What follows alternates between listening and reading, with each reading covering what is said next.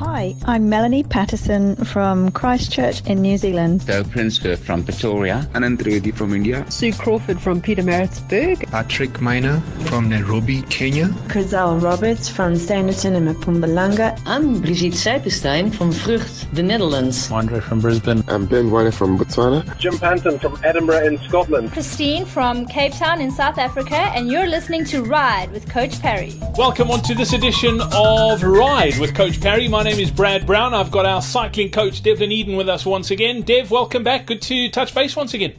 Hey Brad, thanks a lot. Dev, today's question popped up in our forums, and one thing I love about cycling is there's so much variety. I mean, you can be doing a short little one-day race, or you can be doing a multi-day stage race. There's so many different options, particularly here in South Africa. We are seriously spoiled for choice. But someone was asking, they have entered a multi-day stage race. They belong to a cycling club, but they want to know if the sort of 3 group rides that they do with the club during the week is sufficient to train for a multi-day stage race. Is it enough, or should they be doing something differently? How should they approach their training? Look, being part of a club, firstly, is always going to be beneficial in the sense of riding safety-wise. You've got mates with you. The bit of camaraderie as well as motivation tends to help out quite a lot as well, and forces you to get up knowing someone's waiting for you. And that. The flip side of it, though, is firstly, what is your goal for the race? So if your goal is, if it's your first stage race and you're looking at just finishing it and getting through it, you're probably going to be all right with doing the club rides and your group rides 3 times a week. I'd still recommend maybe getting one more ride in somewhere along the line in the week. The sort of catch, though, that I tend to find with club rides and group rides is you're always trying to stick with the group. So whether your group of mates are either too slow for you or too quick for you, you're generally sitting outside of what you should be doing from a more structured training point of view.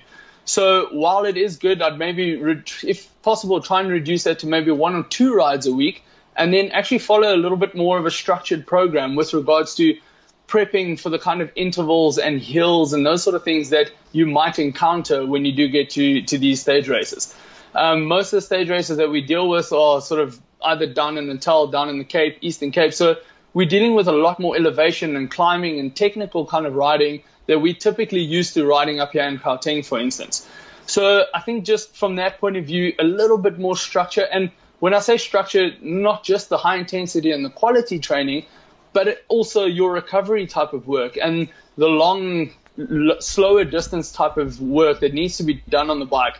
Because more often than not, we're riding with clubs. There's a little bit of competition that always peers in. Strava is a tool at the moment that everyone likes to chase Strava sections. So before you know it, you're actually hurting yourself a little bit more than you actually should be on a lot of these rides and never getting the proper recovery in. So I just think group riding is brilliant, but just think about a little bit more structure in the week itself. Maybe tone it down to maybe 1, maybe even 2 rides, but then think of a little bit more quality and recovery kind of work as well. Dev, you make such an important point there, and I've experienced this. Obviously, I'm involved in a couple of different sports. I run, I do triathlon, and I cycle.